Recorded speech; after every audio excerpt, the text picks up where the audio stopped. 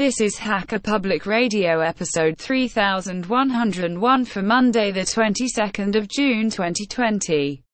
Today's show is entitled Metrics. It is the 10th anniversary show of Andrew Conway, and is about 26 minutes long, and carries a clean flag.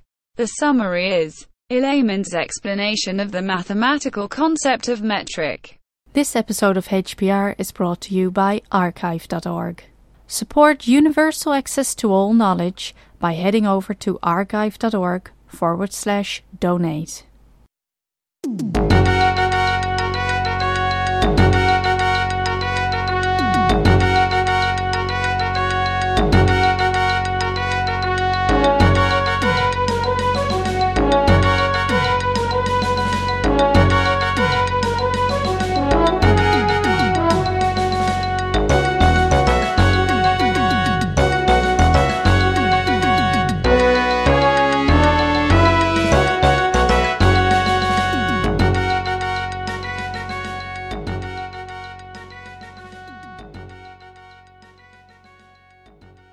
Hello HPR folks, this is McNaloo here.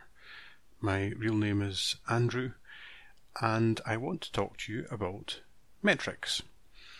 Now, before telling you exactly what a metric is, I'll tell you why I'm recording it. Now, I play a game called Elite Dangerous, which some of you will be familiar with, and a friend of mine who also plays it asked me, knowing that I had some interest in things astronomical, about something called an Alcubierre drive, and could that be equivalent to the frameshift drive, which is sort of like the warp drive that you use in that game. Now, the interesting thing, and I'll confess I didn't know very much about it, Alcubierre, I think, was a Spanish physicist who had come up with a sort of rigorous solution to Einstein's field equations in general relativity that give you a solution which is probably the closest theoretical description we have to something that we call a warp drive. So it's an absolute bona fide thing. Now, maybe in a future episode I might get into that, but that led me to a slight obsession, a bit of a rabbit hole that I went down, and revising what I understood about metrics, because I did the full tensor calculus treatment as an undergraduate when I did my degree 30 years ago, and absolutely loved it. I thought it was brilliant. So I might be a bit weird.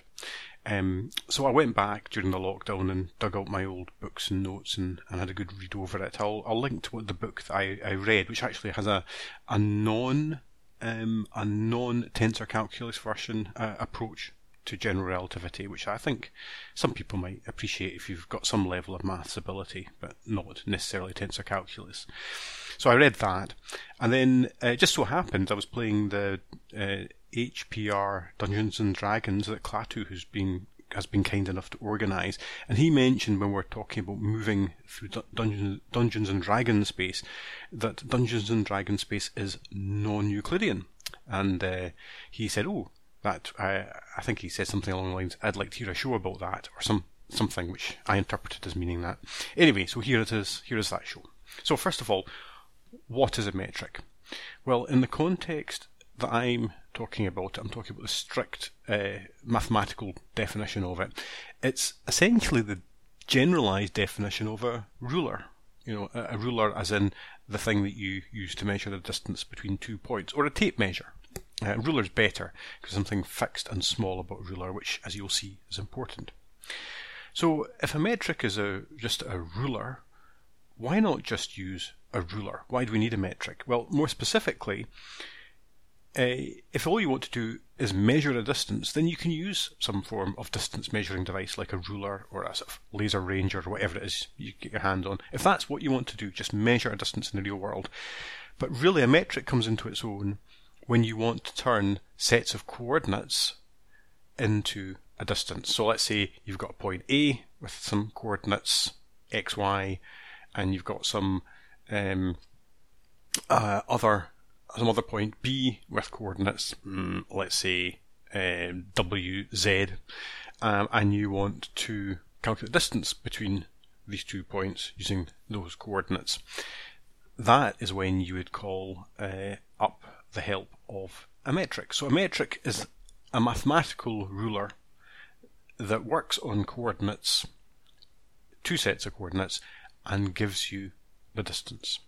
Well, it isn't just that either, but we'll come to that. But essentially a metric turns coordinates into distances. So, okay, enough of this being general. What's the simplest example of a metric? Well, in one dimension, the difference in x coordinate is equal to the distance. So, if you like, distance s between 2 points x1 and x2 is, guess what? S equals x2 minus x1. In fact, it is the modulus of that, the absolute value, because you don't, for distance must be positive.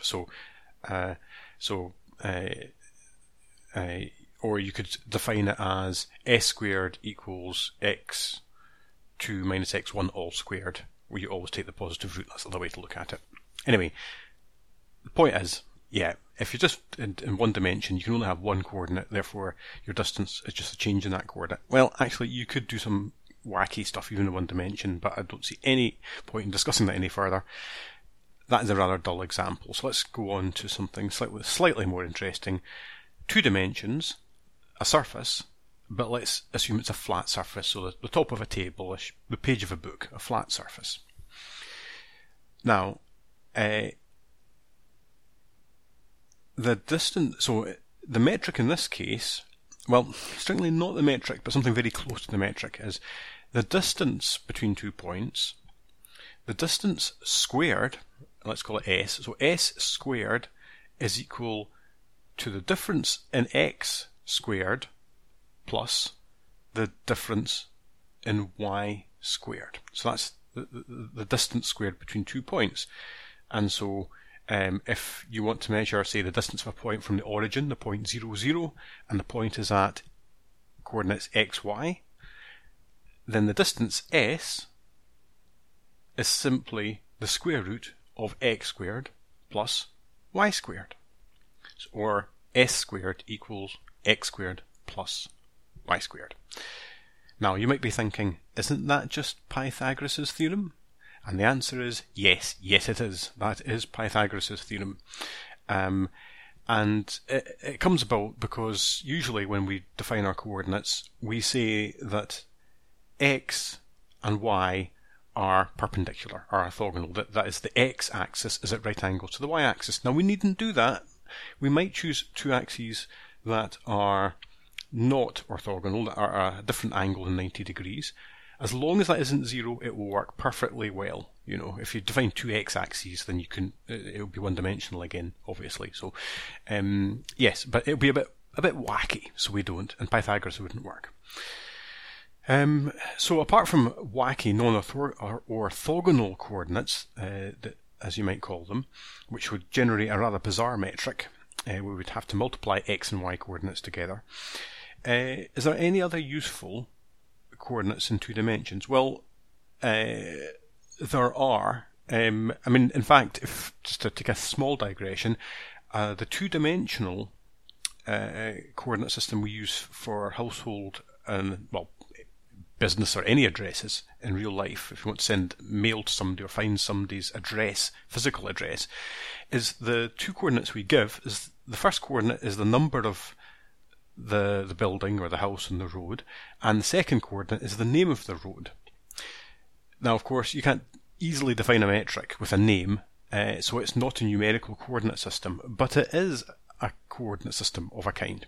So that you can think of as a 2-dimensional. There's 2 bits of information that together should uniquely identify which place you're supposed to go. Of course, you may have 2 roads with the same name in different cities, so it's not quite as simple as that. But you take my point. Point is, that's a coordinate system where you really can't generate a metric very easily. So is there a more useful one, or that might be useful in a flat 2-dimensional surface? And the answer is yes. Now, the one we've just made is x and y with orthogonal axis. We call that Cartesian, a Cartesian system. But there are occasions when that isn't the best one to use, and instead we want to use something called polar coordinates. And in that, instead of x and y, you define the radius. So you choose a point which is, again, the origin, your 0 point. And there you see the radius coordinate is 0. And then you measure the distance between that point and any other point of interest, and you assign one coordinate called the radius, which is r, just the distance from the centre. And then, of course, you need a second coordinate, and the second coordinate is an angle. So I'd like you to imagine on the page in front of you, if you have, imagine there is a page in front of you, a bit of paper, and imagine you draw a vertical line on it, and that is the reference axis, and you put a point somewhere on that line and call that the origin, and then you draw a point P, which is a distance r from that origin, and then you imagine a line connecting the origin O and the point P, and then you measure an angle from the upper part of that vertical line going clockwise down to the line, and we call this angle phi, sometimes called the azimuthal angle phi. And so in polar coordinates, if you're given the radius and that angle phi, you've precisely identified the point, and it's called that's called polars, or flat polar coordinates. Now, why might you want to use that? Well, one example might be a dartboard. On a dartboard, if you get a different score depending on the radius that you are from the centre. If it's r equals 0, you've scored the bullseye, 50 points. And then if you go up from the radius, there's an outer bullseye layer, and then there's scoring regions, there's triple scoring regions, and a small band about halfway out, and then around the edge there's a double scoring region.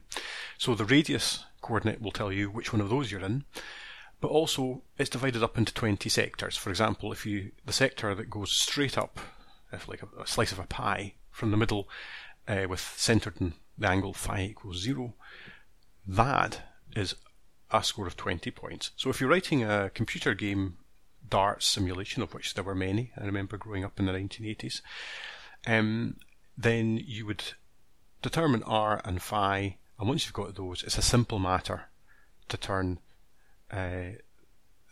what the score is. So x and y is generated on the screen, calculate from that r and phi, then you can quite quickly calculate from that your score for the dart in that virtual game of darts. So that's one reason why you might want to use spherical polars.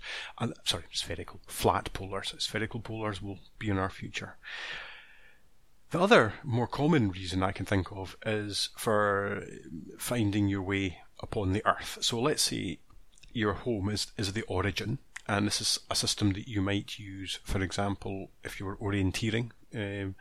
A fun hobby where you're trying to get from one point to another. And your home is the origin, and you need to get to a point P, and you're told that it's a distance of 1 kilometre away at a compass bearing of 90 degrees. So that's your r and phi. R equals 1 kilometre, phi equals 90 degrees, which translates on the compass wheel to due east. So you can see that distance and bearing are actually a form of polar coordinates.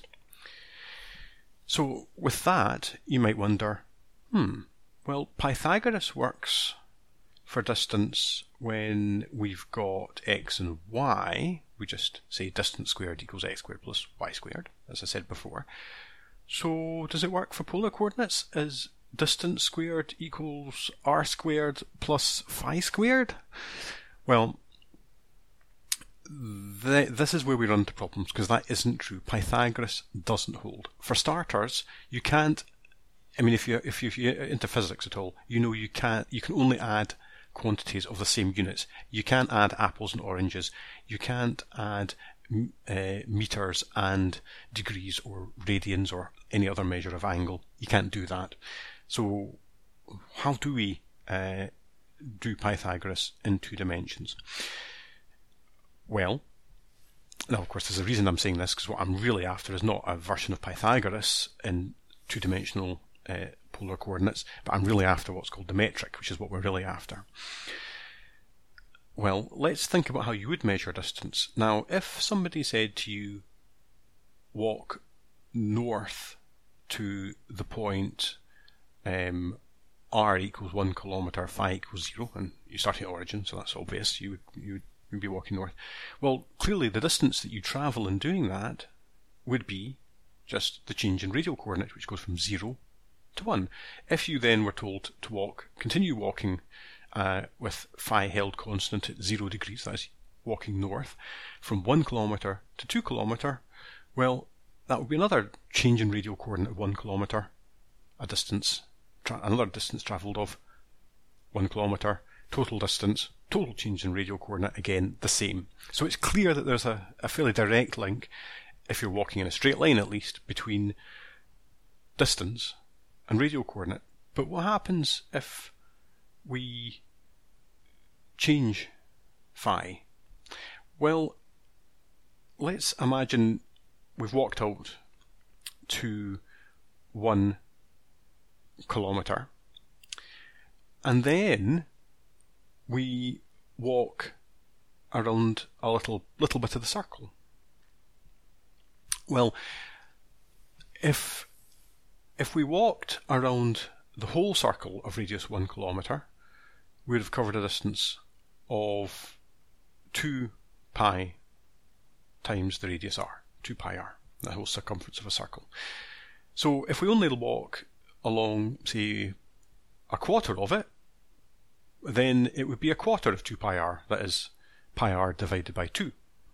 And you can see where I'm going with this, is it's just the change in phi divided by 360 degrees, or if you prefer to work in radians, you divide it by 2 times pi.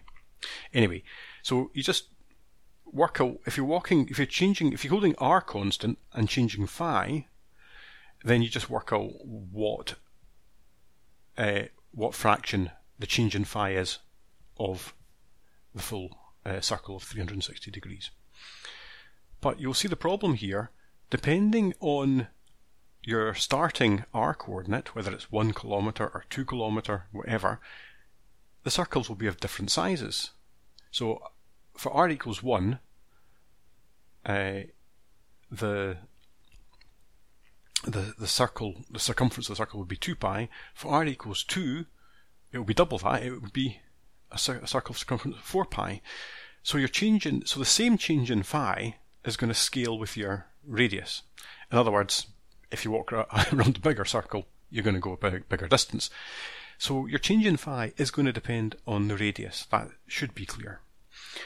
Now that's introduced a bit of a problem for our metric, but nevertheless we can introduce a metric for two-dimensional polar coordinates, and it goes like this. The change in distance squared, or you can say the distance squared due to a small change in coordinates, is equal to the small change in the radius squared plus radius squared times the small change in the phi coordinate squared. Okay? So you'll see now we're adding a distance to a distance. But why am I saying a small change? Well, because the concept of distance that we have now is complicated by the fact that one of our coordinates, phi, the distance we travel when we change phi depends on what radius we're at. Or in the metric as I just spoke it, you'll notice that r squared multiplies on the change in phi. This is quite unlike the case in Cartesian coordinates, where the change in x and y don't get multiplied by what x or y actually is. It's, the metric works everywhere, no matter what your x and y. But now, in flat polar coordinates, we lose that. And that means that we can only talk about very small journeys with the metric, very small changing in coordinates. It will hold, but only if we talk about very, very small distances.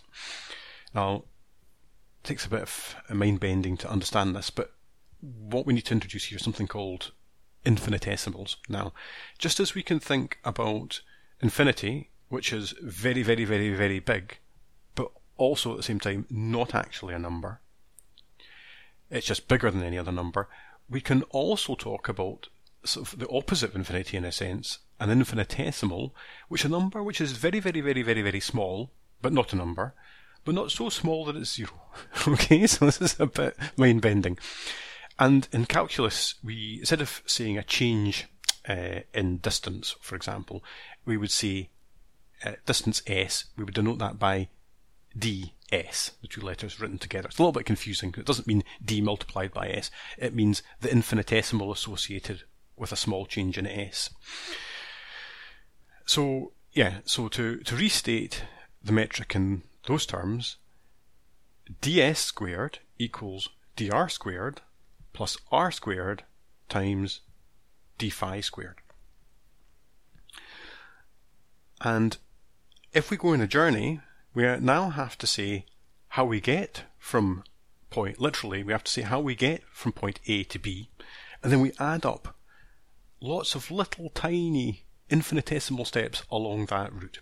So that's why, if you remember at the beginning, I said a metric is really like defining a ruler. In fact, a very, very infinitesimally small ruler that allows you to follow any curve as detailed as you like. A disclaimer, this doesn't work in fractals, but that's another HPR episode. So the metric allows you, if you specify a path between 2 points, this metric, and indeed the Cartesian one would work as well, although it's so much simpler you don't notice it, you would be able to add up all the little changes in dr and d phi according to that metric to work out the distance travelled. So that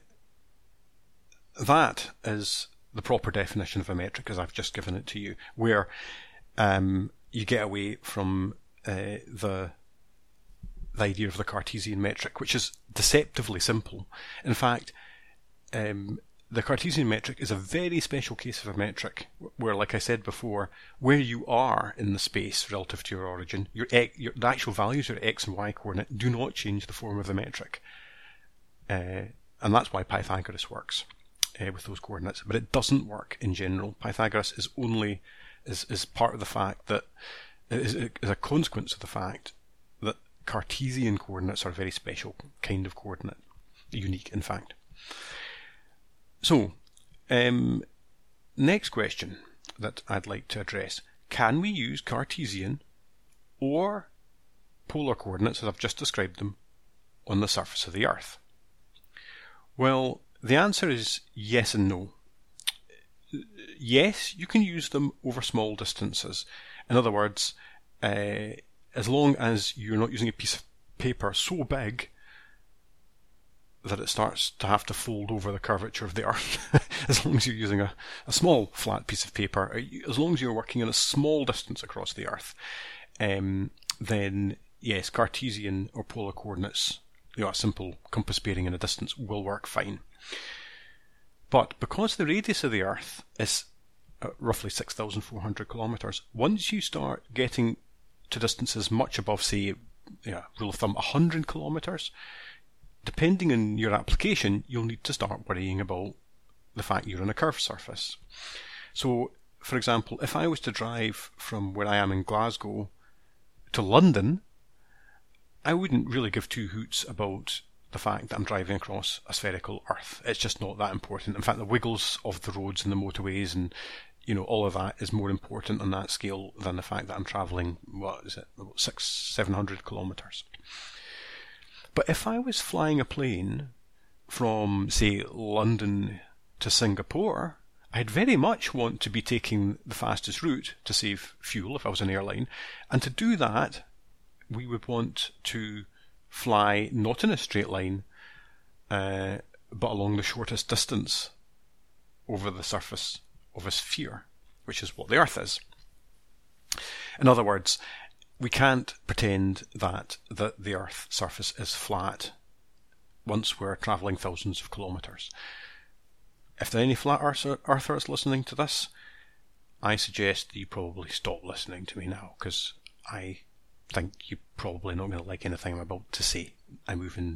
As I move into the topic of two-dimensional curved surfaces. Or maybe you like fantasy, and in which case, if you like fantasy, then you can stick with it. So why? What's the problem going on here? Well, it's, like I said earlier, the Earth's surface may look locally flat, but once you get to large distances, you start to notice that it's curved. And this means that you're dealing with something that's intrinsically curved. It's intrinsically non-Euclidean, meaning you can't, and non-Euclidean means really is the same as saying you can't use a Cartesian coordinate system. It's just not going to work. You can't use a two-dimensional one. You could use a three-dimensional one actually, but you can't use a two-dimensional Cartesian coordinate system on a two-dimensional curved surface like the surface of the Earth. I mean, the Earth is a three-dimensional object, but we're only talking about its surface, assuming that it's a sphere at the moment. It also means, if you're dealing with non-Euclidean geometry, Pythagoras will not hold in general. It will hold locally, and of course you can use Cartesian coordinates locally and much shorter distances than the radius of curvature that you're dealing with, but not generally. And I think at that point I shall pause. In fact, I shall stop this episode, and in my next episode I'm going to talk about a curved two-dimensional surface embedded in a three-dimensional space. And then, I don't know if in that episode, but if I get requests, I might do some more and start talking about curved three-dimensional spaces, and maybe after that curved four-dimensional spaces and space-time and general relativity. I don't know. Well, if I get the equivalent in the comments of a load of rotten tomatoes and oh my god, my brain's exploded, maybe I won't do those shows, but I think I probably will do the next one. So until then, thank you very much for listening, and if I've got anything wrong, please do let me know in the show notes, or indeed by recording an HPR show that explains this topic better than I can do it. Thanks very much.